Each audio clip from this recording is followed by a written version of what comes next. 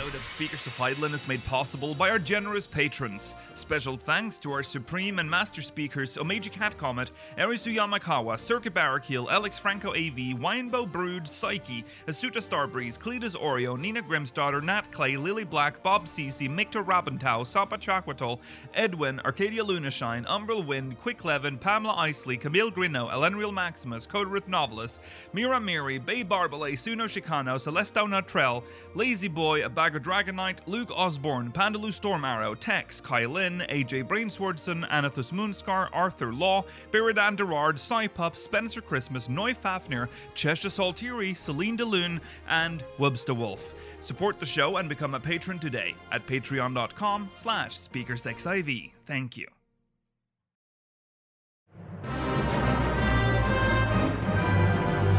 This is Speakers of Eidolon.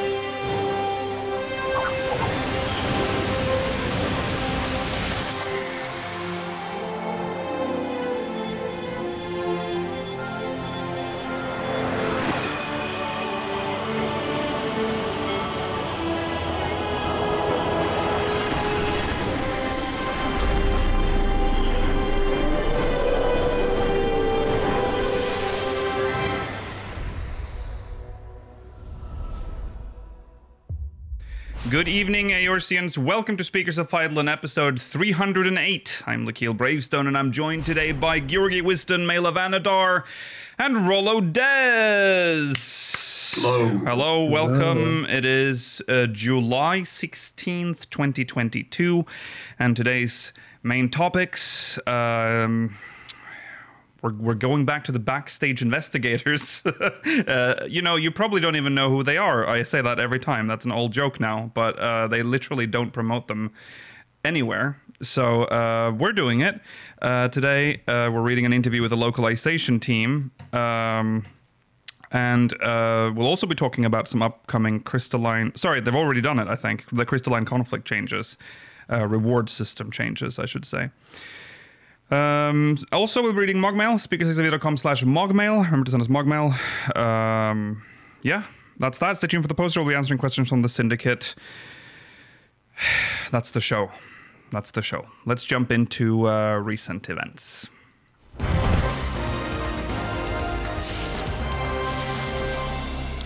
Right. Let's just start off in recent events. DC Center. Sorry. No. No. I believe in you. The data center travel status. Wait. The data center travel. The data center travel system. So they okay. So I'm reading the headline of the post and it's messing with my head. So we talked about the data center travel system last week and how horrible it was, or not. Did you mean to put status as the? That's fine. Because we're getting a status update on the status of DC travel. Data travel stat. Okay, so. I have clearly had the same... I didn't even look at the slide when I fucked up. I was just reading. So the same thing has happened when I made this slide. It just got stuck in my head. DC travel status. Yeah? For some reason, the sentence, data center travel status and opening date of Homeworld Transfer Service does not process in Lakeel's brain. No, because the real name is the real name is Data Center Travel System, and it should say Data Center Travel System Status, right? But it says Data Center Travel Status, which is wrong in my brain, and I just couldn't get over it when I made the slide, I guess. Okay, anyways, I'll read the headline again. Data Center Travel Status and Opening Date of Homeworld Transfer Service. It's quite a mouthful. This was posted on July 14th. It's an update regarding the aforementioned systems. So let's read the post. We would like to inform you about the status of data center travel, and the opening date of the temporarily suspended Homeworld transfer service. We have completed the countermeasures against data center travel load with patch 6.18 hotfixes on Wednesday, July 13th, 2022. Since then, we have confirmed that the number of users have been steadily increasing and the system is operating stably without experiencing a high load. However, as the number of users is expected to increase over the weekend, we will continue monitoring until the end of the week to make sure that the system can continue to operate stably past the weekend. Since the Homeworld transfer service uses the same structure as data center travel, we will wait until the end of the week to confirm that there are no issues and resume the service sometime next week. We will announce the opening date as soon as it is determined. We apologize for the inconvenience caused by the long wait and kindly ask customers for their patience. So there you go. System's doing well. I like that it's built on the transfer service. Yeah, I was going to bring that up. I like that they're like reappropriating things they already have in the game because they can't build too much upon all this spaghetti. Mm-hmm. Hey, you know what? Sincerely, it could have been so much worse. Like, you know, it's working. It is working fairly well. That's true. That's true. Oh yeah, they did say customers. That's an 11 dev thing to say, please. They've been transferred over to the 14 team now. I mean, customer, because this is like related to a service that you explicitly need to pay money. I can understand why they're using customers here. Yes, that's true. Yeah, that's true. Yeah, so there you go. So I didn't know that the World Transfer Service was turned off, but don't they always do that for like big patches? Well, this wasn't a big patch. This was just a 0.18 patch. So I don't think they disabled it originally. I think it was something that they disabled when they realized, it can't handle this much. Yeah. Just sort of got lost in the sauce. All right. But there you go. We'll probably have another follow-up next week when they turn it back on. I can foresee them disabling one or the other of these two services when it comes to major, like potentially the next expansion, at least temporarily, because I don't think they'll want to deal with both of these at a launch. True. I wouldn't be surprised if they disabled both systems. Yeah. Well, the home I don't know that the home transfer service, I think, usually goes down. But you have to log in first to use that. To use what? To use the home the transfer service or the DC travel service? Just the normal one where you go to a different server. Oh, I think they might. I think internal data center travel will still exist. Yeah. Yeah. Okay, well, there you go. Look forward to the return of the World Transfer Homeworld Transfer Service. I know a lot of you are looking out for that one.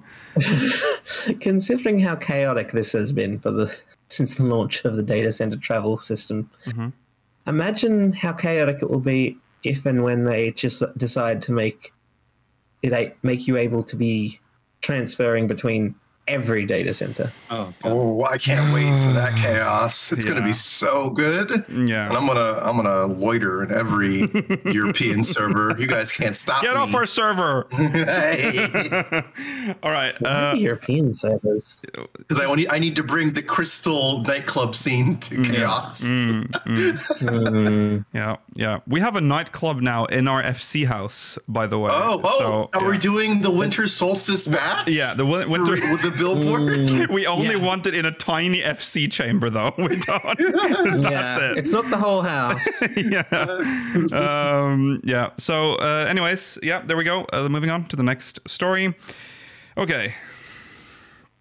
This one's really interesting because I think this one we didn't. Stupid as heck. Well, at least it's been. I like that this angers Mela. Yeah, this is Mela. Mela's going to be angry. Baffled me. Yeah, it was. I agree, though. It is baffling. This was an update that was posted to the Lodestone regarding season rewards for Crystalline Conflict. And you know that there's been a heated discussion in the forums when the post starts with, "Thank you for all your feedback regarding season rewards for Crystalline Conflict." So Yeah, I'll read it. After careful consideration, we have decided to change how season rewards are distributed, allowing players to receive portraits, achievements, and titles for all tiers and ranks up to and including their final standings at the end of the season. And that makes you're like, weird. I thought surely that was how it was intended to be, but they explain. You no longer need to worry about stopping at a particular rank or tier for a reward that catches your eye. Just take to the crystal line and enjoy yourself. So, our changes to Framer's Kit rewards. From patch 6.2 onward, using a Framer's Kit reward will grant portrait rewards commensurate with your rank and tier, as well as rewards for all ranks and tiers below your final standing. Changes to achievements and titles. From Season 2 onward, players will receive achievements and titles for all tiers and ranks up to and including their final standings at the end of each season. I'm already thinking about the billboard to promote our Winter Solstice bash. Please note, the achievements and titles for rank rewards will change each season, but those 4 tiers will remain the same. The portrait and achievement rewards for all tiers and ranks up to and including the final standings of players in Season 1 are scheduled to be unlocked with the release of patch 6.2. So you can't do it yet? No. Can you believe this? Very their initial weird system. Their initial vision for this was that, let's say you did really well this season, and you got to crystal rank, whatever the last one is. Yeah. And you got that really cool portrait or whatever. And then next season, you can only go up to platinum because you still need to collect that one. And eventually you're having to hang around in bronze because you've still not got the bronze portrait. You have to D rank. Could you imagine having an incentive to D rank so you can get the portrait you want? Yeah. I'm too good at this game and it keeps starting me in gold. Wild. Yeah. I mean, that being said, I don't think it matters that much. I don't think the portraits were that amazing. No, it's not. I mean, Nice. I get it wanting to get, I mean, you should get it all. It's weird. You've earned it. Yeah, I agree. Is odd That's design. very surprising that they thought that was. I mean, I don't know what they were thinking. No, they thought they would get away with it too. Yeah. Nope. Now with this player base, God, if we can find something to complain about, we sure will. Oh yeah. This is something I was completely unaware of until I saw people complaining about it. I didn't even know this was a problem. No. Well, you know what? You're part of the problem, all right? You should. I mean, Yeah. I mean, Bronze I only boy. got to bronze roller, so it's not like I'm getting multiple tiers of rewards from last season. Go get I your think you bronze made the portrait. right choice, Georgie, because bronze is going to be the hardest to get eventually because everyone will be so good at it. Oh yeah, that's true. No one will be in that tier anymore. Everyone will be so good at it. Everyone will just be at gold or crystal tier. Yeah, will they? There'll be no one left at bronze. I know you guys joke, but it is so easy to get these ranks. It is it's it's kind of a broken system, but I'm fine with it being broken. I don't really care about ELO and all that shit. I'm sorry. Well, okay. Well, anyways, they fixed it for those of you that complained. So yeah, I wouldn't have known. I would never have known. Exactly, Lakil. But I don't think. I mean, they've not even handed out the rewards anyway. So no, that's true. Right. Go get your bronze plate. Get your bronze portrait, and you got to wear it proudly. Yeah. I will wear it with the utmost pride. A bronze king. Yeah, I'm a bronze king. That's right. Okay, that's it. Thank you.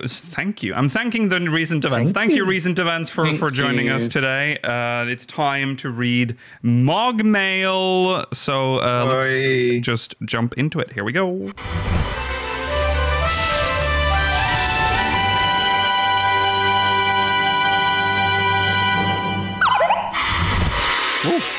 This is my tune from Sargatanus.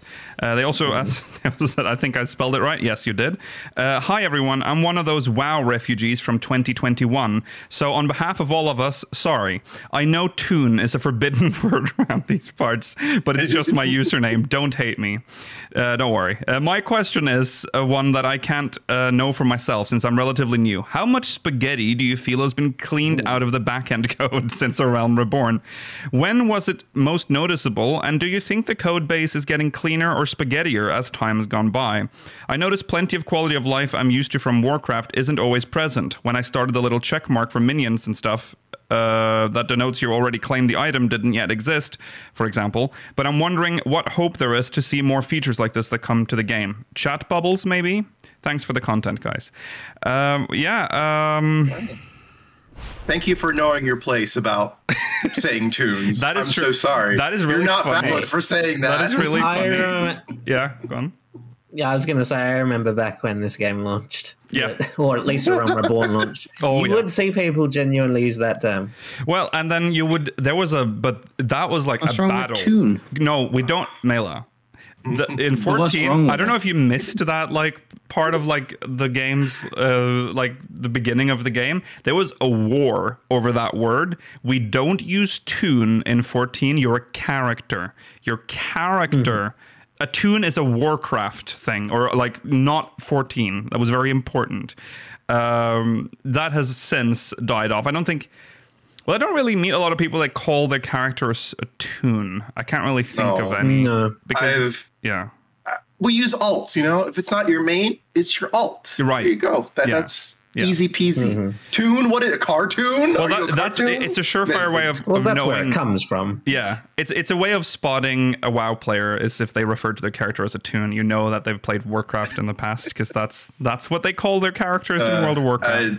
I think it's just like a holdover from like early MMOs. Oh like, yes, oh for sure. Oh, Like, yeah, absolutely. yeah.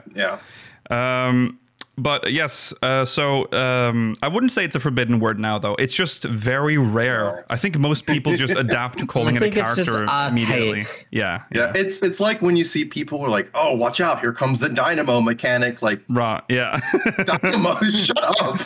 Say what it is.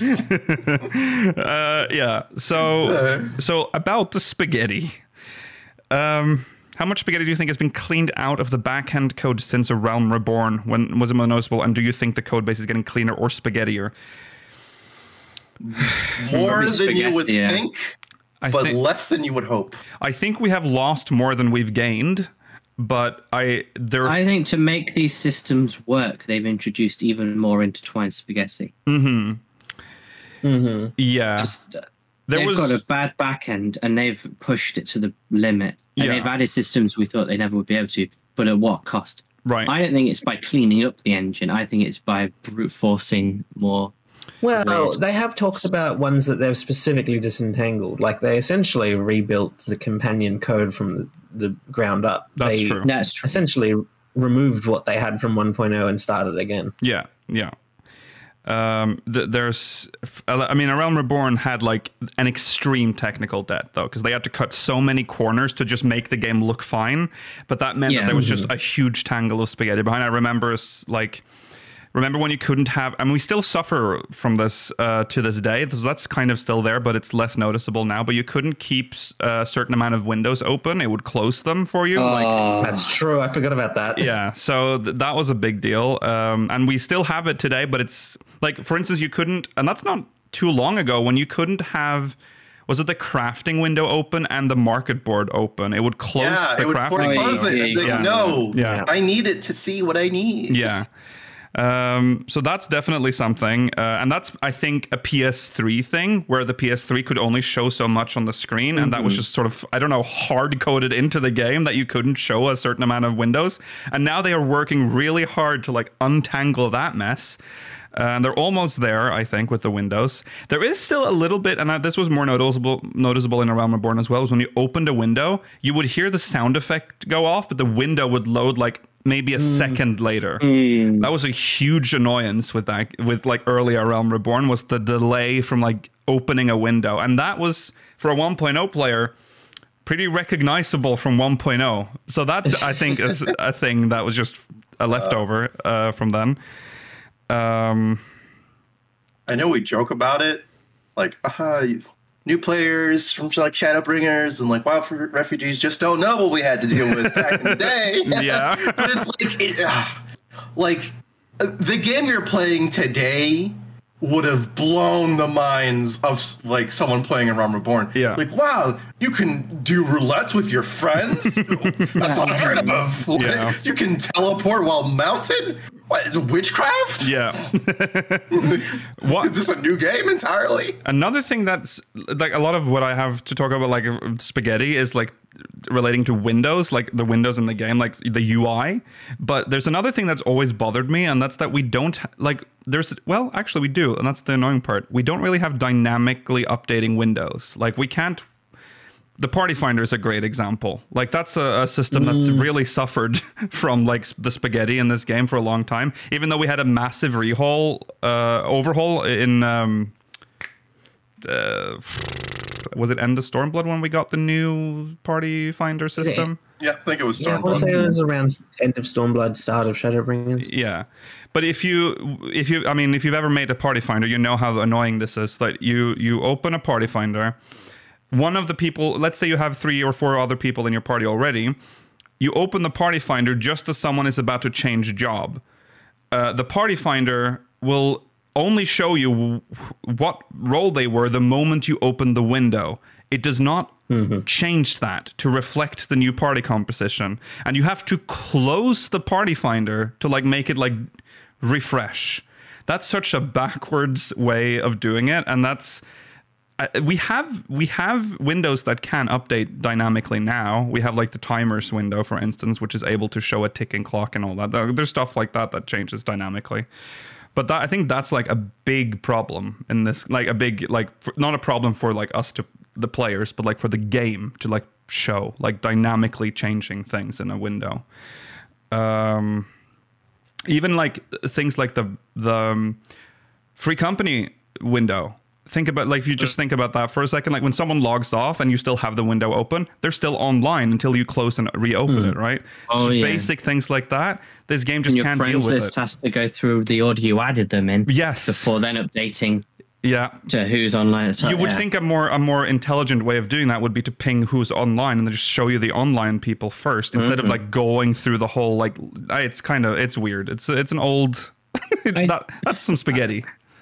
Yeah, I think the game's come a long way, but I with the back end it has, I don't think this game will ever have an acceptable quality of life for what I would have envisioned from an MMO for 20. Like for this era, a lot of MMOs have lots of very backwards features, and I don't know. It feels like the genre's kind of.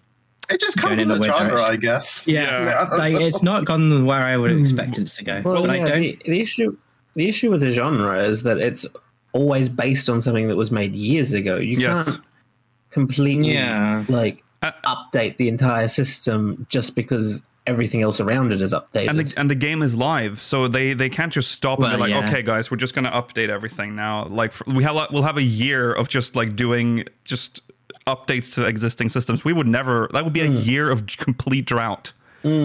So yeah, like they essentially did that with between 1.0 and Realm Reborn. It was lucky that they made it work that time. Yeah, well, that is true, but that was they still had to work with 1.0, so that's why this game will never be well as modern as you might back want. then. I will say People though, accepted it back then because 1.0 was hard. Well, yeah, exactly. Yeah, but now that it's been a decade or whatever, Mela, it's part of our identity, all right? The jank is what makes this game. You can't take it away. It's integral. How dare you want to fix it? Fuck you.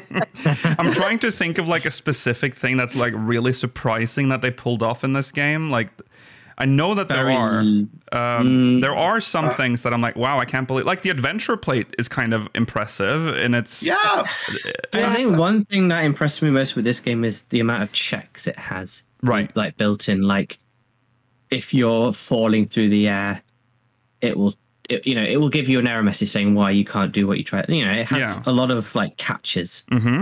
Sincerely, I think the world travel system really amazing. Like it's like a little janky, but it's pretty unheard of to like connect data centers together for like different regions. Yeah. In most MMOs, I feel like that's not a. That's true. I mean, that's like a common request, but you just say, it's not fucking possible. Right. Shut up. Yeah. But here, There's like, servers in other locations, like some, like Eve, for example, has just one global server, but that's just based in, I guess, Iceland. Yeah.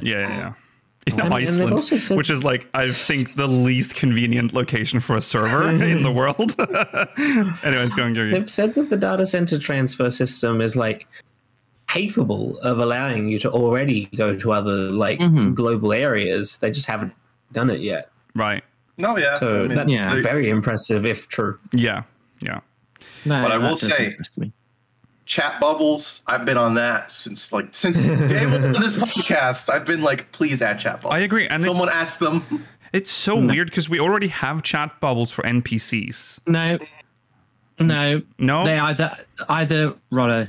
They either add chat bubbles and a glamour log, or we don't get anything. I'm being with you. I don't care. I've adapted. All right. Yeah. I don't have that many outfits I need anyway. Well, that's a good point that you're bringing out because that It's is not about the outfits. that showcases the Achilles heel of this game, and we talk about, like, I was gonna say that the skeleton of 1.0 has mostly decomposed at this point. There's not much left of it, but the fact that we can't have a glamour log is like the one like proof that it still lingers to the point where it actually 100%. is preventing us from getting certain things, like Still the glamour built on log. the tibia of 1.0, the Yeah. last bone. Yeah, Fall. yeah. Because remember, No, that's an MMO. Tibia. a lot of people are very misinformed about how what 1.0 and A Realm Reborn's relationship is.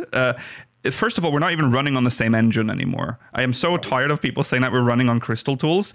Did you not watch Fallen Rise when I told you we're not running on Crystal Tools? We're not running on Crystal Tools. We're running on a branch of Luminous engine, which is the same engine that 15 runs on, and still we have but all the code. That's the thing. The code that forms the basis of our world, that's 1.0. And they've just evolved it. So... Well, what could they have done though?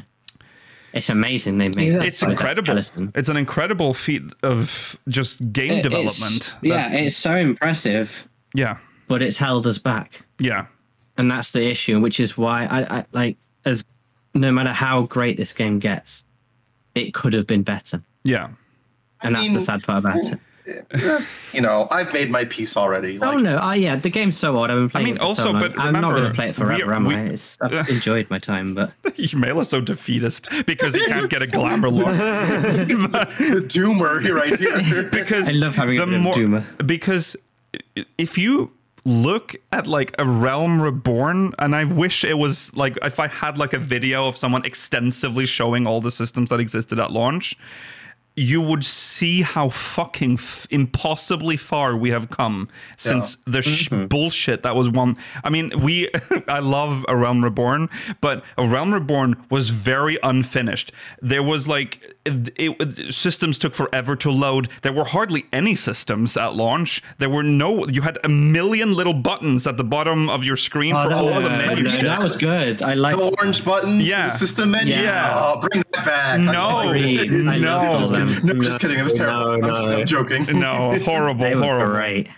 Yeah, and I think that over time it's just going to get better because in fact, I think as the game gets older and let's say we reach the point where they're like, let's scale back on new content because we've reached sort of a peak where like we can start relaxing now. That's maybe when they start go back and be like, okay, let's focus on stuff.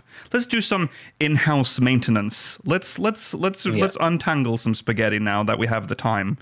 And I think that can happen. And maybe by the end of its life, it'll be worthy of being like a 2040 game.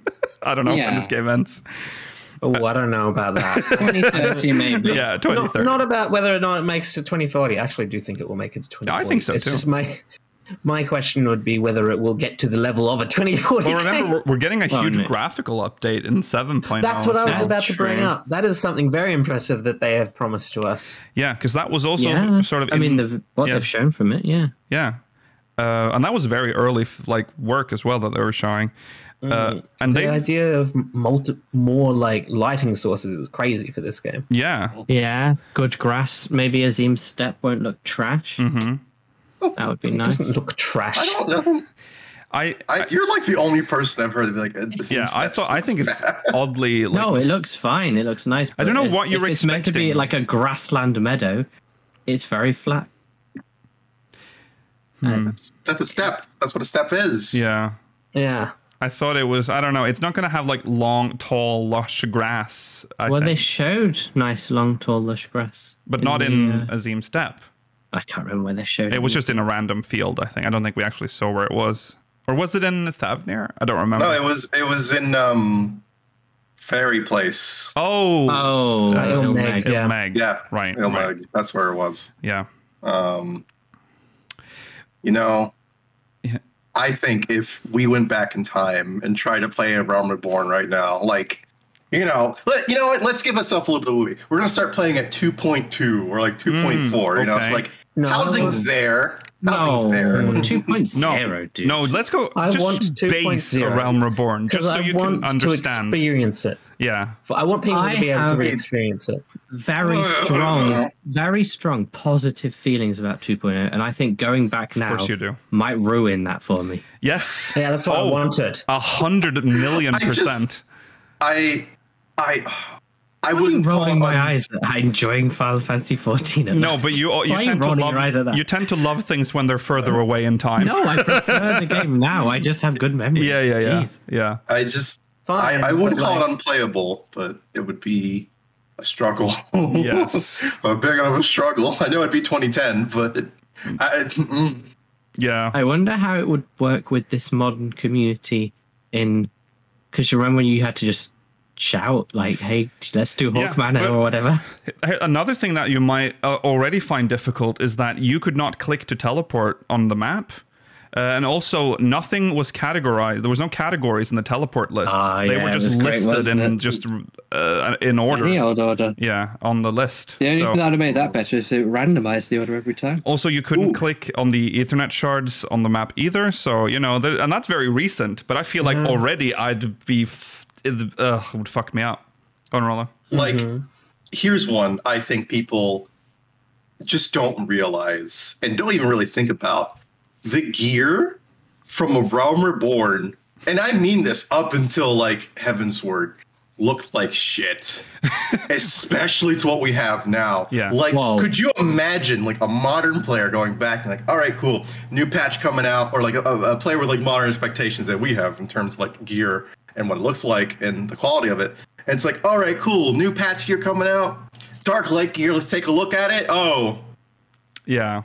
Rollo, I will agree with you on some parts, but don't you dare talk about the high mithril tin can outfit. or even the 24 like the Crystal Tower gear is imagine. I would cry. I would cry if Yoshi P held up a printout and it was that tin can outfit. Okay, I'm proud of it. We have to the Allagan gear from Coil is still pretty good. That's nice gear. Okay, the replicas especially because you can dye it. But yeah, that is nice gear. One set, or I guess 3 sets or whatever. Technically, yeah. Those 3 sets. Okay, they look cool, right? It's cool, elegant stuff. Mm-hmm. All the Crystal Tower stuff looks shit, except maybe like the onion gear. I kind of like that. I don't agree with you. That I think the gear from Labyrinth and World of Darkness looks good. I don't think the gear from Crystal Tower looks good. Okay. All right. Whichever one drops the light gear is good. I think that's Labyrinth. That's Labyrinth, yeah. That's a great set. You can't say anything other than that. I just think there is a significant jump in quality in Heavensward when it came to gear, and just 100%. Stuff looking cool. It's not even like texture quality, just like design sensibilities. Like, this looks like cool armor. And I know Realm Reborn reused gear from 1.0. They reused all of it. In fact, we are though, Rollo. We are kind of on like our 3rd or 4th recolors of a lot of gear, though. Well, it's an MMO. We have to. But and a lot of it's just like it's leveling gear, or it'll be like some dungeon gear, but they still introduce like. You have to remember, Mela, this game is starting to get very big in terms of disk space required. I'm getting excited because the more items they add. Yeah. They keep telling us about the limits they have for adding things. Yeah. At what point are they going to be like, right, we're having 7.0, but unfortunately we're going to have to delete like all of the level 1 to 20 outfits. Yeah. Please. Yeah. It's not even just the gear; it's the meshes for every character. Yeah. And then all the trash they add in, like, because they're going to have to add in like 50 new fruits to harvest for the new pie you can make. Yeah. I would love it if they added like the Destiny 2 vault and sunsetting stuff to 14. They're like, hey guys, the game's getting too big. We just can't load times, file sizes. It's just too much. So all of their Realm Reborn gear you've ever earned and all the relics, it's going in the vault. You'll see the icon in your inventory, but it's not usable. Sorry, guys. Well, they have kind of done that in the past, especially with like all the materia that we've lost over the years. That just turned into cracked material. That is true. Yeah, but that is the reason I've never picked up Destiny 2 again since buying it at launch. Because all the content is gone now. We've already talked about Destiny, so let's not derail into that. But yeah, that's quite disastrous if they did that here. Trash system. Yeah. Never all right. do that in your game. Well, there you go. This is my tune. As you can see, or hear. Yeah, and do you know what? There's nothing wrong with the word tune to the degree these guys have shouted at you for. Okay. I didn't it's say. Unacceptable. I'll give you the tune pass. I said the community trying to portray us as the villains. Oh, ye noble WoW player here. I see. Protecting. I see. What a night. Anyways, this is my tune. I accept your username. It's fine. I think you can call it whatever you want. Exactly. Some people call their character Warrior of Light as well. So do what you want. Which would be pretty Kree in a different MMO. You can reclaim that term. This is my tune. That's right. Yeah, it's become so archaic that it means nothing to most 14 players. That's right. Okay, you can send us more Mogmail if you'd like. Why did I say 6? I was about to say 6969. 6969 if you're on Ragnarok Chaos. Sorry, that is a reference few will get. All right. What am I doing? Or not. Speakersxov.com/mogmail. Thank you. Yes. Speakersxov.com/mogmail for Mogmail. All right, let's jump into our main story, which is a dev blog interview with the localization team. Wow. Yeah. Probably the ones doing some of the biggest work in the game. Like the hard. I mean, I would say game development is pretty hard. They're literally making a game, but also this game is Japanese and needs to be localized to other languages as well, like English, French, German, and that's it. That's it. Yeah, that's it. Yeah, the 4 major languages. No other languages this game is translated into Lycia. No. Those are the that's world a lot. languages. That's still a lot, considering how much text there is in this fucking game. I think that's the entire reason that they're never going to commit to another language. Right. Yeah, imagine opening, it's time for Spanish localization. They're like, well, now you need to do 10 years worth of content. Yeah. Listen, I just can't believe that they were like, all right, major languages are going to translate this game. Japanese. Makes sense. Mm-hmm. Japanese game. English, of course. Popular Western language. Mm-hmm. French. Which is it's like the third biggest language that originated in Europe. Yeah. Yeah, still heavy hitter. Yeah. German. Yeah, see that one. Reason for this, Rollo, is they knew they wanted servers there at some point. German is the weirdest one out of the localized languages. I don't know why they didn't go for Spanish. Yeah, they should have gone for Spanish. That the reason they picked German and French is because I might be speaking out of turn here, but I think they have language council. So, So it's easier no. So there's like a standardized version of it, whereas Spanish has seen a level of adaptation similar to English, but it's not spoken by as many people as English. Listen, so they don't care about it as much, sadly. Well, Spanish speakers have already accepted that if someone just lives across the border from you, whatever he says will just mean nothing to you half the time. Yeah, anyway. if they localized to Spanish, like European Spanish definitely has a language council, I'm pretty sure. So they would use European Spanish for. Oh, for that. 100%. I don't know if they would use European Spanish because it's not the most common form of Spanish in the world. It's not. Well, Latin it's American Spanish German? is very. what is German then? Spoken in Germany? Like, what do you mean? I don't know. I think it'll be EU Spanish because it would probably be under Square Enix Europe. It would be EU Spanish because they're the ones that do the localization. Yeah.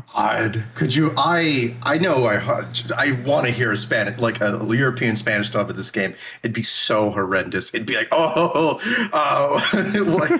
what would you say? I'm sorry to the European Spanish people. Yeah, that are sorry, about Spanish people. I am sorry. I'm not going to play a game that says "que te jodan." No. Okay. That's not how you say "fuck off." I'm sorry. All right. Jesus. Well, I don't think they'd say that in this game. No. They. Fouls, bolas. That is true, though. Yeah, they speak German in Austria and Switzerland too. That is true.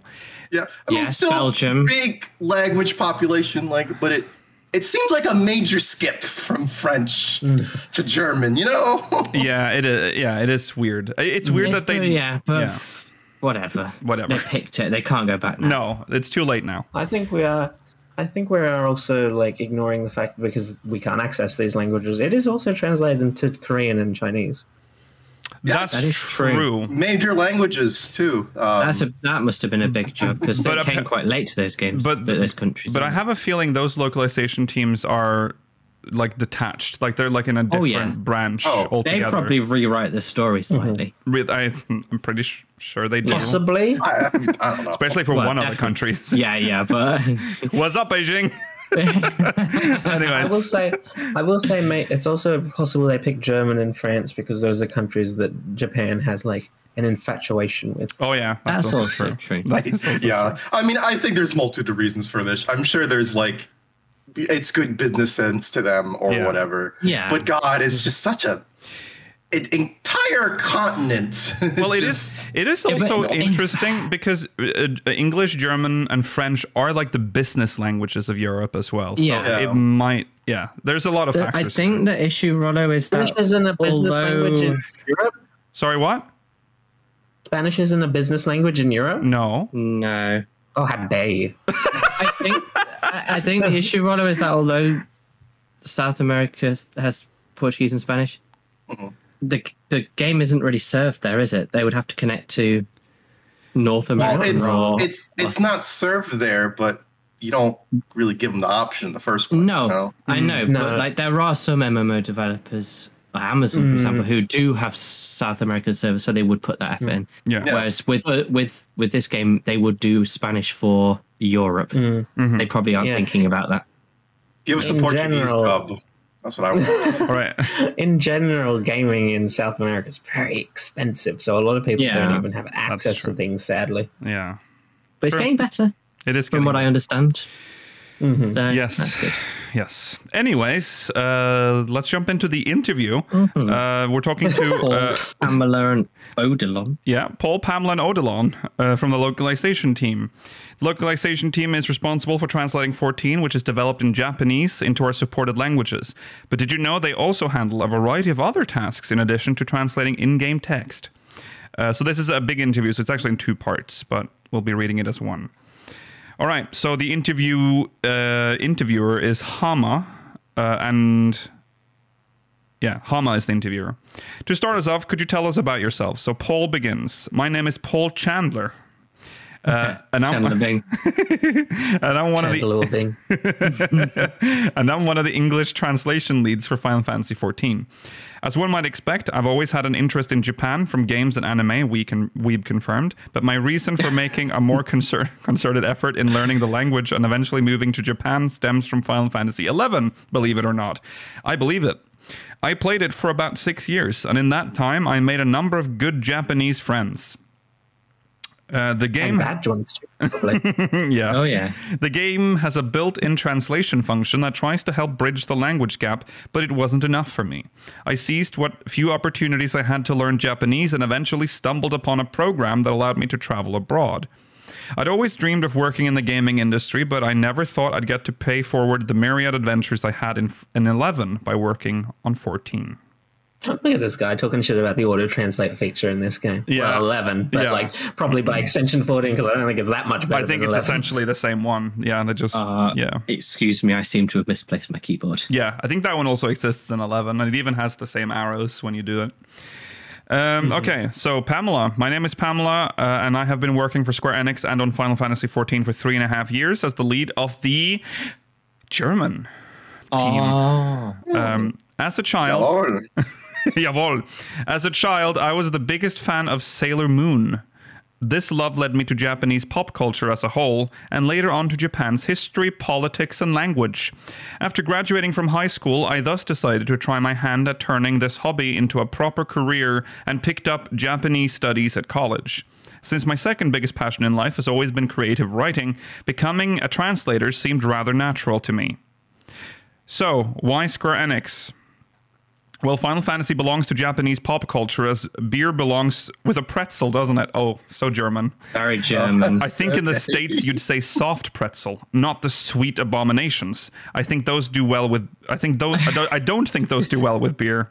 So Okay, the German Pamela. stab at the Americans, we like that. Yeah. Is there a difference? I didn't know. I thought a pretzel was well, a there you pretzel. go. There you Oh go. my god, you heathen. You heathen. As such, after graduating from college, I promptly moved to Japan, tried my luck, and the rest is history, as they say. Can I quickly say, this has made me remember something that I don't like about the English translation in this game. They speak with British accents, Oh, but yeah. the game uses American English. Yes. That Weird is choice. bad. Because Bad choice. because it's dubbed Disgusting. in Well, England, yeah, but disgusting. localized by Americans. Yeah, and that's Yeah, it's because that's it's No, the essentially- thing Lemon is, Paul, it's lad. localized by Americans in Japan. Yes. yeah, yeah, Yeah, something wrong with them. Yeah. It's Paul's fault, though. We know that. yeah. I'd love it if this. I know this guy won't say, but I'd love it if this guy was like, "I don't speak a lick of Japanese. I've got no interest in the culture. It's just a day job for me." It's time for Odilon. My name is Odilon. I'm the lead translator for the Can't French be a real name. version. I was gonna say, I'm not. I don't know much about French, but why aren't you telling us your real name? Odilon. Some Odilon. people just, respect their privacy. That's Yeah. okay. Well, maybe these are all the first names of their characters. He's just the Oh, only yeah. one who went for He's like a ju- yeah. fantasy-esque name. Yeah, So Paul Chandler went with like his real Yeah. name. Yeah. My name is Paul Chandler, and Pamela. Or your white Paul. She didn't give Yeah. us a last name. No, she didn't even Pamela give us. Pretzel. So we've just the further down we went, the less information they gave about Yeah. themselves. So now we've made it to Odilon. I'm the lead translator for the French version of Final Fantasy XIV. Growing up in France in the late 80s, early 90s, you got to see a whole lot of Japanese anime on TV, and of course, video games were booming as well.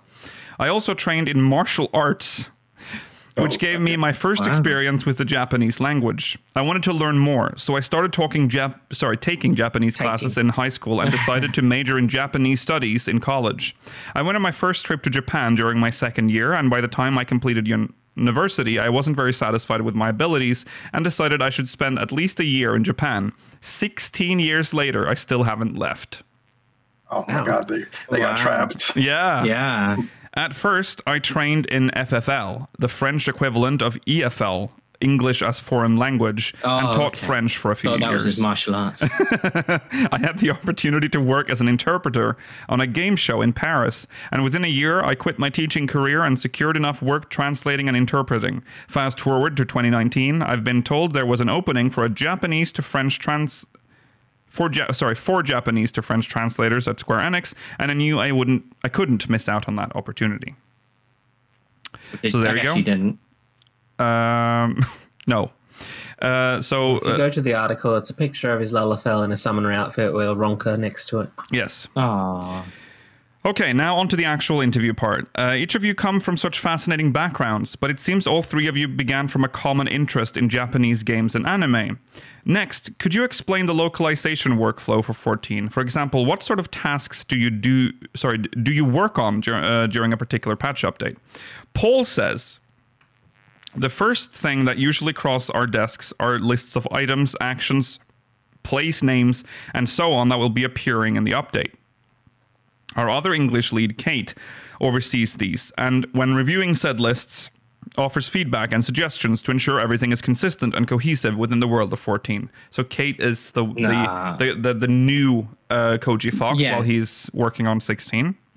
I don't know if he's ever coming back. Take his old job. Yeah. No, we don't know. I mean, but he does work. He does do like ad hoc work on 14. They have yet to say that his original role back. Yeah, that's true. Kate is probably his boss. Yeah. Well, Paul's boss. Yeah, Paul's Well, no, because Koji Fox is the localization lead for all of Division. What's it called? Something Division 3. Business Division 3. Business Division 3. Creative Business. Oh, it's Division creative 3. business. Jesus. Yeah, they said when they explained that Kate had taken Koji's Fox, they actually did say that Koji was promoted to be the lead of the whole division. Yeah. In terms of localization. Yes. We also have meetings. Odilon says we also have meeting. Maybe I should do it in the accent. No.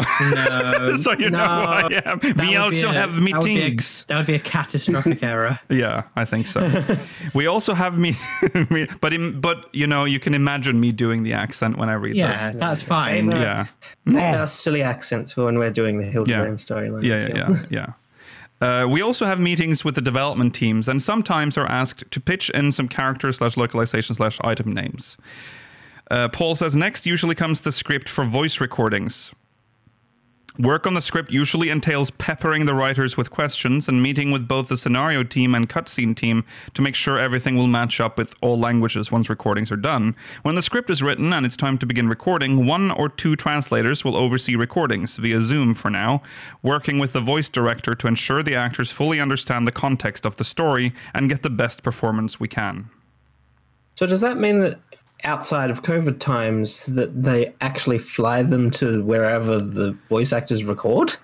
I guess. They must have done it in a studio somewhere and they either brought them over or congregated there. The voice actors wouldn't move because that's more people. All the other languages are done in Square Enix Europe's headquarters, so it would maybe it'd be, I don't know how they used to do it, if maybe all the recordings were done in one spot. So they would just all go there. Or no, wait. They would have offices in all 3 locations. Square Enix Europe has offices. No, they would definitely... Yeah, I don't think they would force... So a lot of the British voice actors are pretty prominent British actors. I don't think they would make the time for them to fly. Yeah. Yeah. Yeah. I don't know then.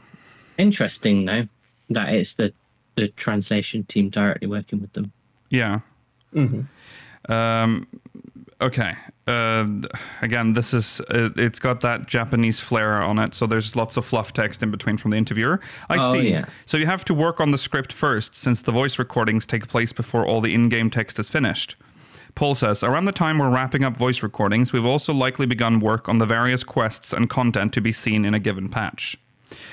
Odilon says, before we can tackle the translation of the game, we spend some time reading development documents that allow us to get a better understanding of what's to come for the next patch or expansion, the familiarization phase. As the lead translator, I'm also in charge of dispatching the task between the members of the team. Final Fantasy XIV is a massive game, so we try to keep things new for everyone by rotating who's in charge of which content with every patch expansion. Once the planning is set and the text ready to translate, usually each translator is in charge of a specific content, i.e. the MSQ, raid, etc. Oh, what would be the worst to get? MSQ. What would be the worst specific? No, that would be it'd be the hardest. Yeah, and that would be the worst. To me, hardest is the worst. I think mail is... I'm thinking most boring. Yeah, like Guild has translator or something, something just... We don't have that anymore. Beast Tribe, maybe?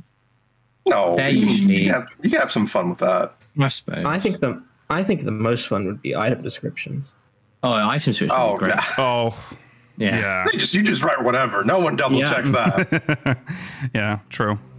Pamela says, many people are under the impression that the German team translates from the English localized text, but the truth is that we indeed translate directly from the source Japanese. Thus, the lion's share of our work begins as soon as we receive the first batch of text from the development teams. Sure, Pamela. Yeah, thanks, Pamela. Hama says, I play the game in I don't know why we're thanking Pamela for her comment. Hama says, I play the game in Japanese, but even then I feel like there's one of them. What, a Japanese person playing in Japanese? Crazy. Yeah. Typical. Yeah. I feel like there's an overwhelming amount of text in 14. It's incredible that the localization team translates all of that into each language simultaneously. Odilon says, as Final Fantasy 4... Yeah, go on. I just want to say, I know there are people that play the game in English with Japanese voices and Japanese people that play the game in Japanese with English voices. Are there people that play it in English or Japanese and then listen to the German or French dub? No. I'm be honest with you, Jogi. I'm pretty sure nobody listens to the French or German dub. I'd imagine people who are studying the language. That's a pretty good way to study. I mean, that's a standard. If you just watch TV shows, you just watch the dub and use the English subtitles. I've listened to the German dub before. I thought that was quite funny. Why not the French dub? Because it's French. Yeah. I think Lukil studied German, didn't you? So yeah. I understand German. So, but it's just funny. Yeah, go on, Gary. I still think one of the funniest things that they translated was the sound Bismarck makes when you go into Anamnesis Anida, and he has a different groan when he releases water in every language for some reason. Yeah. Can't beat the English hall. Yeah, I like that hall. Yeah. The German one's pretty good. What is I haven't listened to any of them. Don't ask me what the noise is. I've just heard people say that the German one's funny. Okay. So, yes, as Final Fantasy XIV, so Odilon says, as Final Fantasy XIV is being made while we're translating, there are often changes in the original text, so we need to adjust our version to the latest revision by the end of the development cycle. That sounds like hell. Yes. Especially if you're getting voice actors involved and they've recorded a line. For me, one of the most annoying things that can ever happen in a game is when what they say doesn't match what's written. Right. If it's in a slightly different order, or if even one word's missing, it really bothers me. Of course, this bothers you. It doesn't make sense.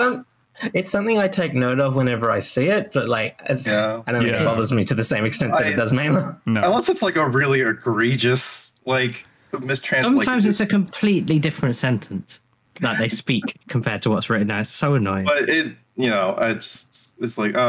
maybe they messed up, or maybe they'll patch it. I don't know. Yeah. But I think it's a really commendable that this game does it so well. Pamela continues, implementing changes and additions from the Japanese side often takes up just as much time as the initial translation itself, as well as cross-checks and edits done on the German side. Once we're happy with the content, we hand it over to QA, who then sift out any remaining mistakes and inconsistencies. Stuff still comes through every now and then, but that's because this is a massive game. Yes, yes. And they're very quick to... They're very quick to fix things. I was just going to say, I like when I get to interact with something that still has a text in Japanese, and I don't know what's happening. That was fun. My favorite thing is every expansion, and there's always one.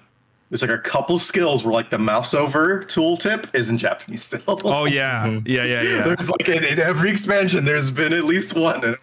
And I remember there was a fight. I don't remember the fight now, but where one of the debuffs or attacks were still in Japanese as well. That happens. Okay. Paul adds. Hama says, that's a staggering amount of work. And not only that, but you also work on translating text outside of the game as well, right? Paul says, there's usually plenty of other work that begs for our attention as well, such as lore books, merchandise naming, album liner notes, and the like. So there's always something to fill our time. I can imagine, yeah. Yeah. Pamela says, we take care of different web topics. Hello, Lodestone. Read the localization forums and address reported bugs and community feedback, or offer support with lore questions or naming should the need arise. Yeah, so they show a little screenshot of like how they have, like, we don't even think about it, but the Lodestone exists in all the localized languages. So whenever there's a post on the Lodestone, they have to be translated. Those patch notes. Yeah. Yeah. They also provide translations for lore books. So yeah, that's a lot of work. You like that on the Lodestone? Yeah. The European English includes the Nordic flags. It does. Yeah. Well, I mean, because that's our language in 14.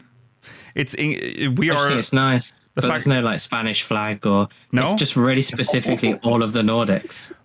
It is really true. It is weird, isn't it? I don't know. I don't think Italy's on there either. No, right? no. It's the Union Jack, language. No. The Australian flag, and then all 4 Nordics. 5 New Zealand doesn't exist. 5 Nordics. Wait, They Iceland. really just said. Sorry, all the important ones, not Iceland. Oh, Iceland is not included. No, oh no, Denmark, Sweden, little brother. No, which is the one that's red, then blue, then white, or whatever? Red, blue, and white. That's literally let's not focus Norway. on this right now. No. Mela, did you just not remember the Norwegian flag? No, I think he's doing it as a joke. No, you're No, right. he did. Sorry. No, I cannot believe you. Oh my god, really? You forgot. Oh, I was giving you enough flag. credit to say that it was a joke. I thought you were joking as well. Goodness me. All right. I forgot Anyways, you existed. moving on from that.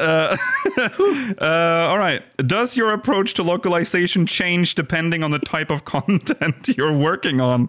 Paul says, the text in Final Fantasy XIV is presented to players in a number of different ways, and so naturally there are different considerations to be taken for each situation. With voiced dialogue, for example, we have to think about not just the text on the page, but also the actors. A person's tone alone can convey just as much, if not more, than what is written, which can sometimes give us a little wiggle room in how lines are written while still staying true to the intent of the writers. By the same token, we also have to be wary of scenes where voices must match specific timing and character movements. Pamela says, we make sure to faithfully transport dialogue and mood in quests, especially the main scenario, whereas item descriptions allow for more freedom.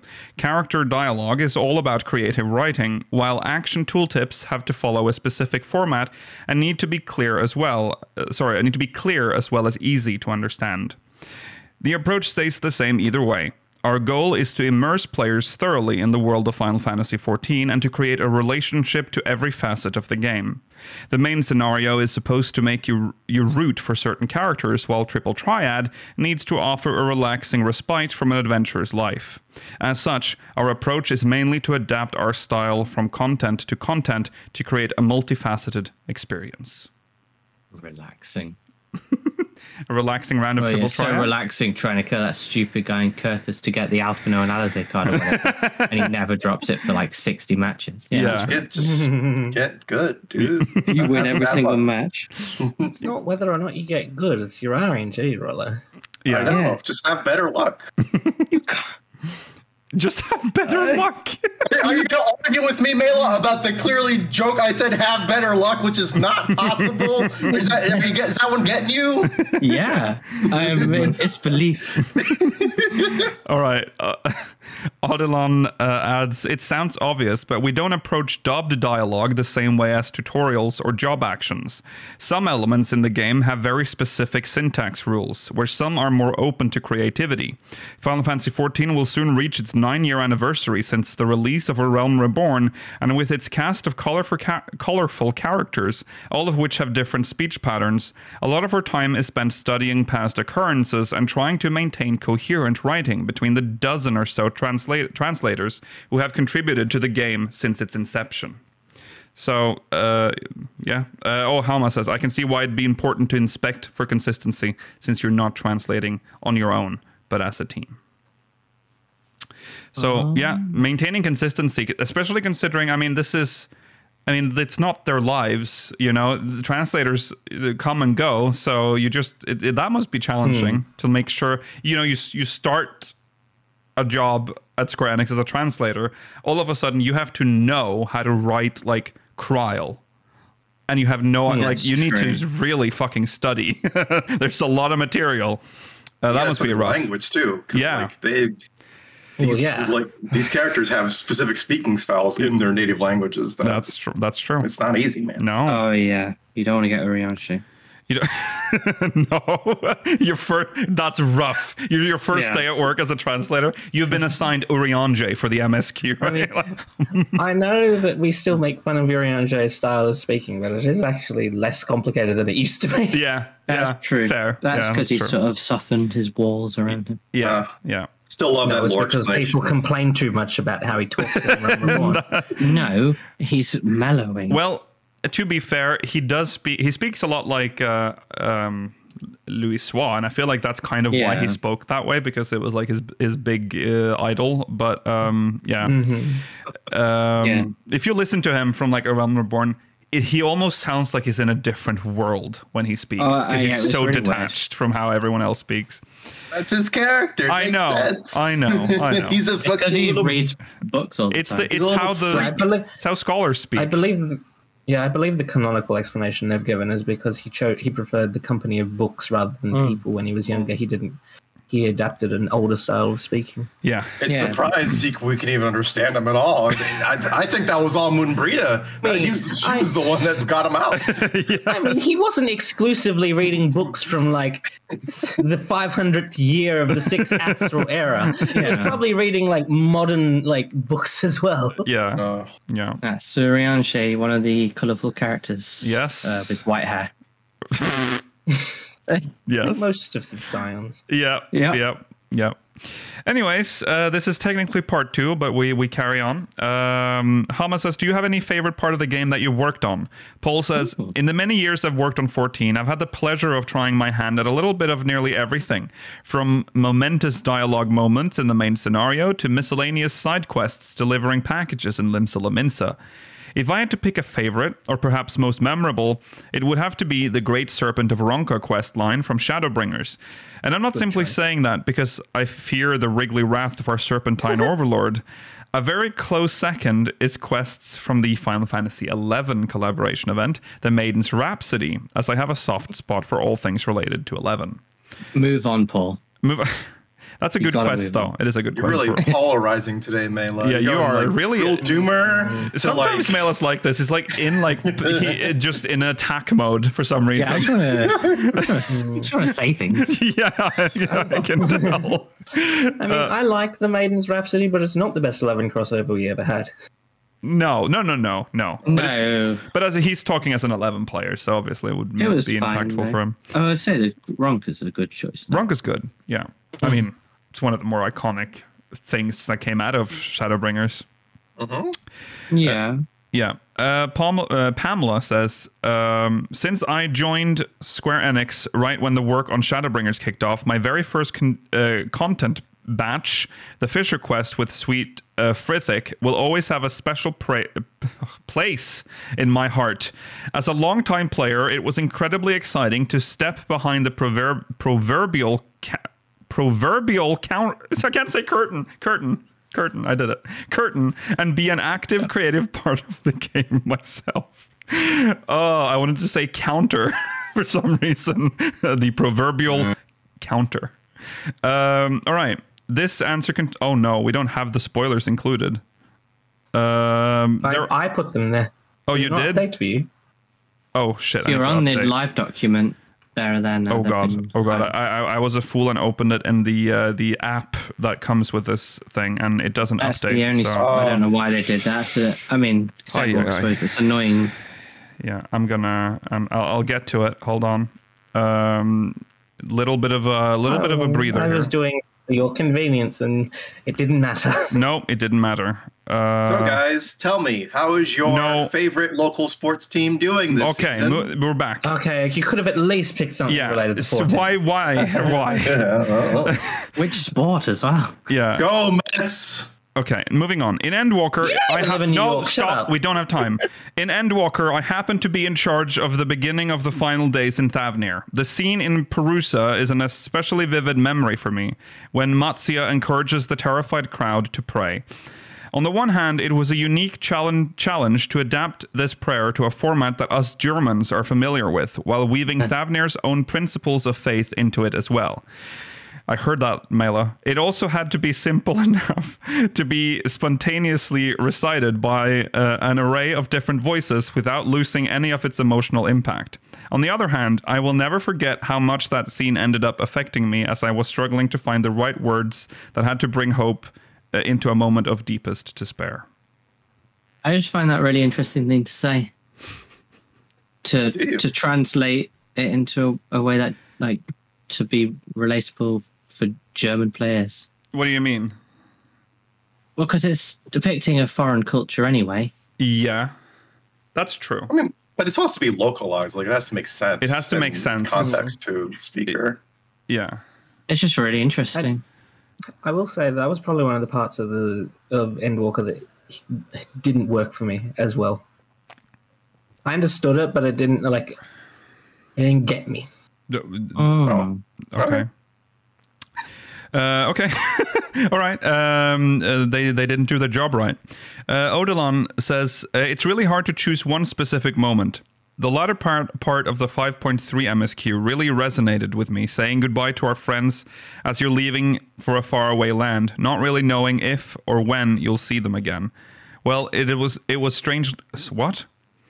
Sorry, what is this sentence? The latter part of the 5.3 MSQ really resonated with me, saying goodbye to your friends as you're leaving for a faraway land, not really knowing if or when you'll see them again. Well, it was strangely familiar.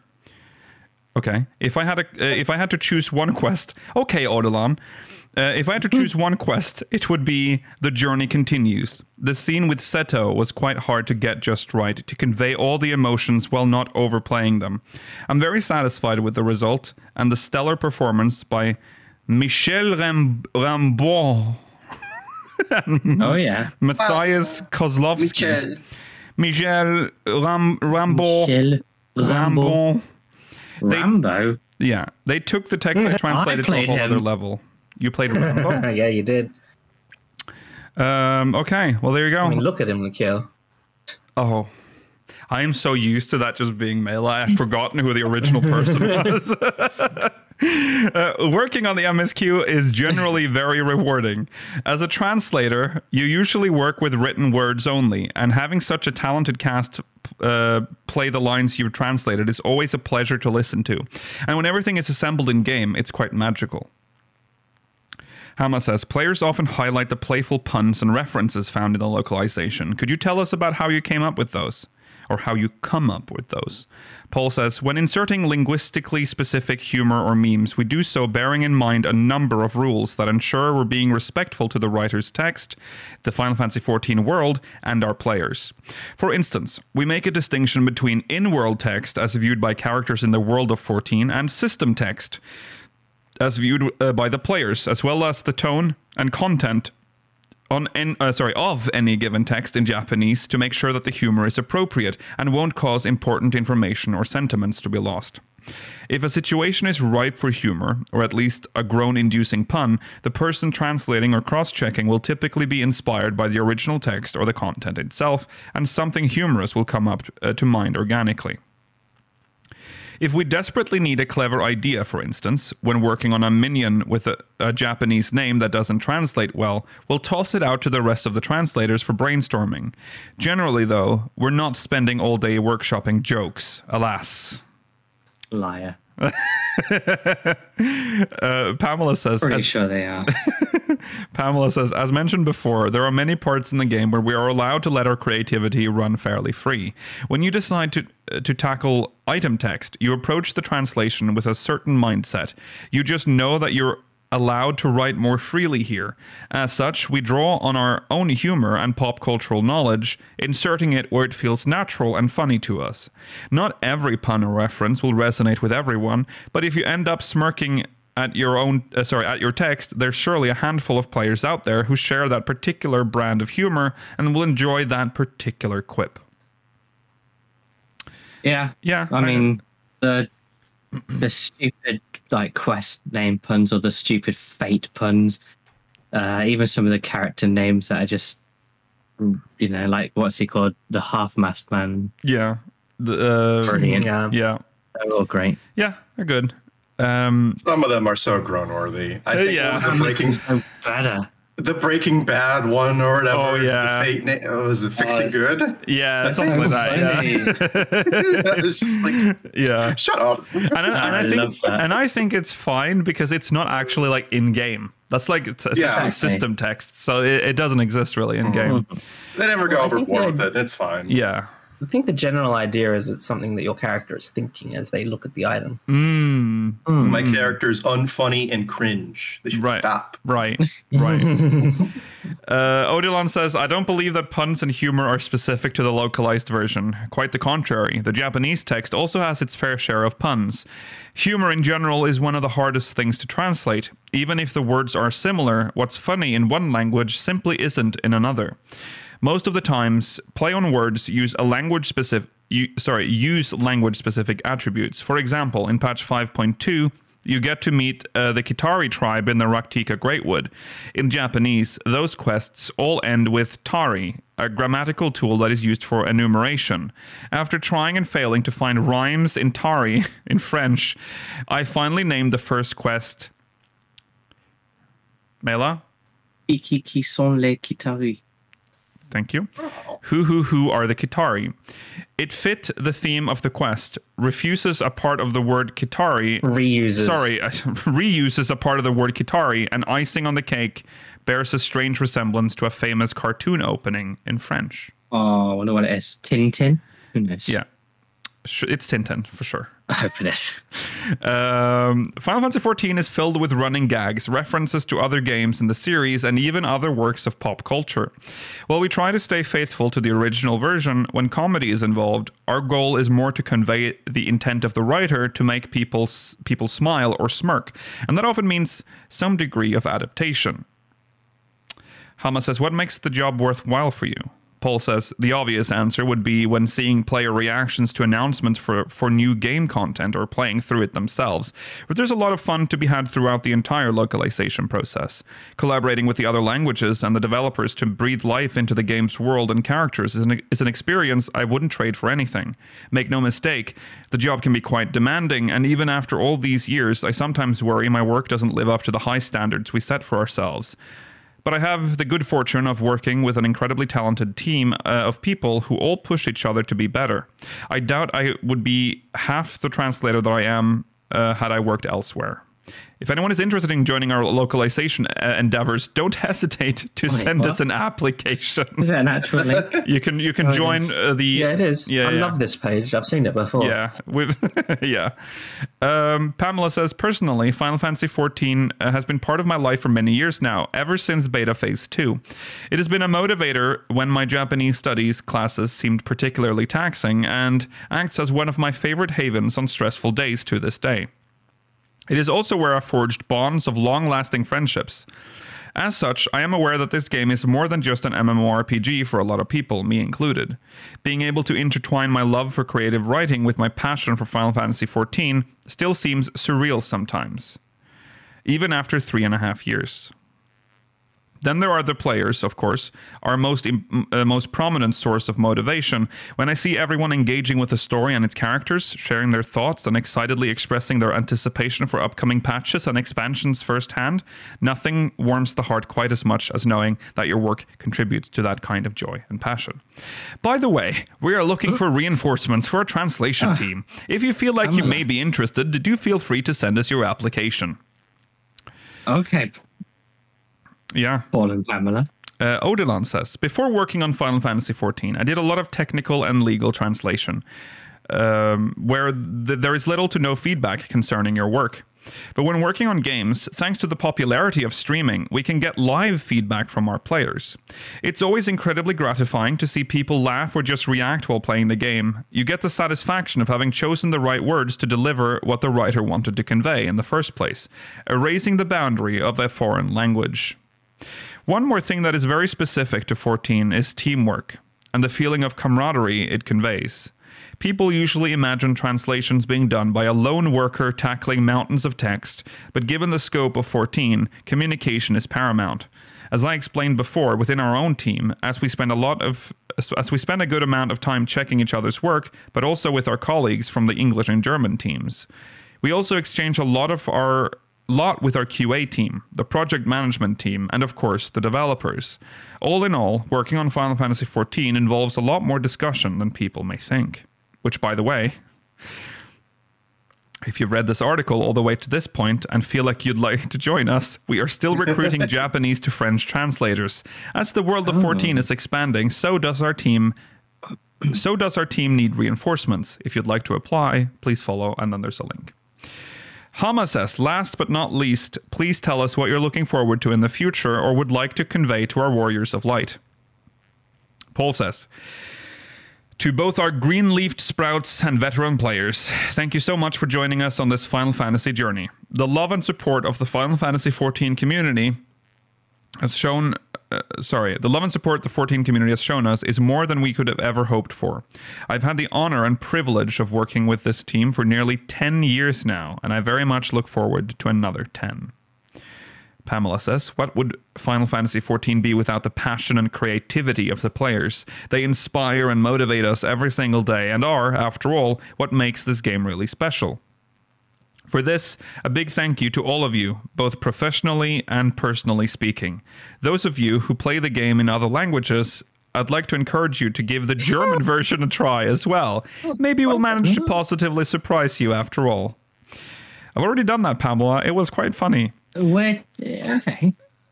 I mean, see, they worked hard. You should take a peek. No, I agree. It's just an interesting request. Yeah, I mean, it changes the game a little. It's kind of, it does. I mean, great.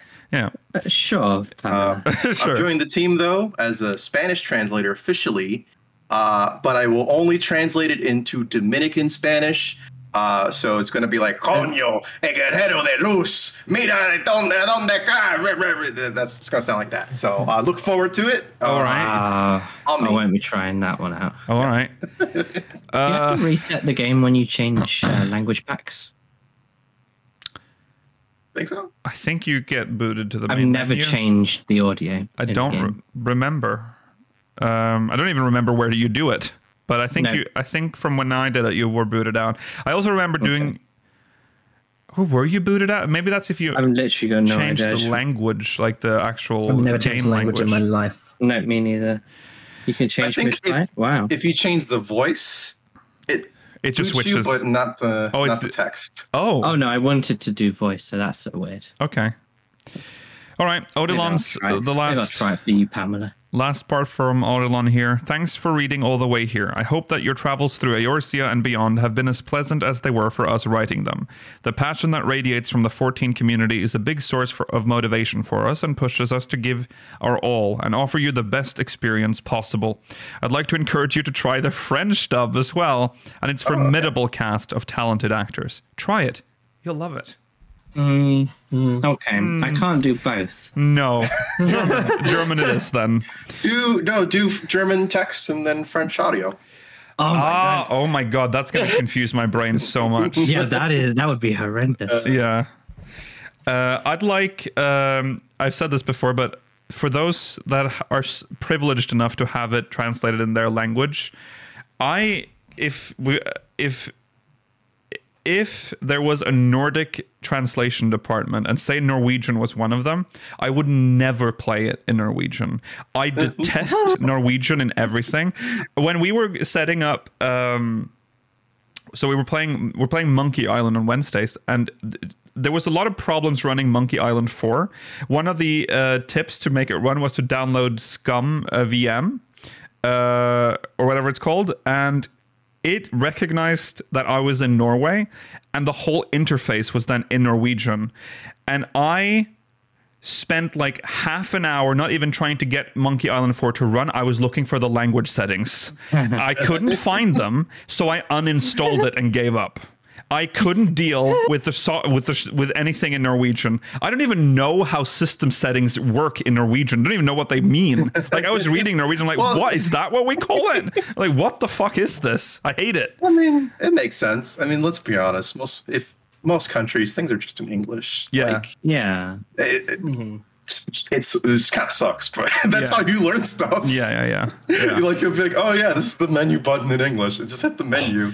I would love if it was Nordic. I'd have the Danish dub, but the Finnish text. That would be great. I'd sit there and laugh. Oh, it'd be great. What an experience that would be. Anyways, that's the interview. That was the thing I liked most about that was they picked someone from each major languages translation team, so you got like an actual rounded picture of the job rather than just what it is. It's we don't Pretty again. Cool I like interviews that look at people in the team that we don't hear much from, and here is another one. So it's really nice. It's good to see all the cogs. Yeah, that go into the machine. Yeah, like they would never be at a fan fest. As much I think that would be cool. Well, not even a fan fest Q&A. That would have been an OI panel. I don't think that would translate well to a panel. I don't know. Well, I mean, Koji Fox kind of made it work because he's a bit of a eccentric character. Yeah. But yeah, I think it would be difficult to do that during fan. Remember, they tried to give us the battle director panel once, and that didn't work. Some of them have worked, some of them have not worked. Yeah, it's been a bit hit and miss. The gear design one was very interesting. Right. Yes. She was cool. She was good, yeah. But she did say, was she the one that said that Europe was more into fashion? I don't remember when they said that. That was during she didn't say that. Oh, okay. Other people said that, but that was why she was chosen for the European Fan Fest. Right, yeah. Okay, well, there you go. That's it for today, everyone. Thanks for watching. We'll be back next week, same time, same place. Remember to follow on Twitter at SpeakersXIV, twitch.tv/SpeakersXIV, youtube.com/SpeakersXIV, exclamation Discord and chat if you want to join our Discord server. If you watch on demand, links in the description. Remember to send us mogmail, SpeakersXIV.com/mogmail, and if you're watching live, we will be going into the post show, so make sure you catch that as well. That's it. Take care. See you later. Bye. Adios. Bye.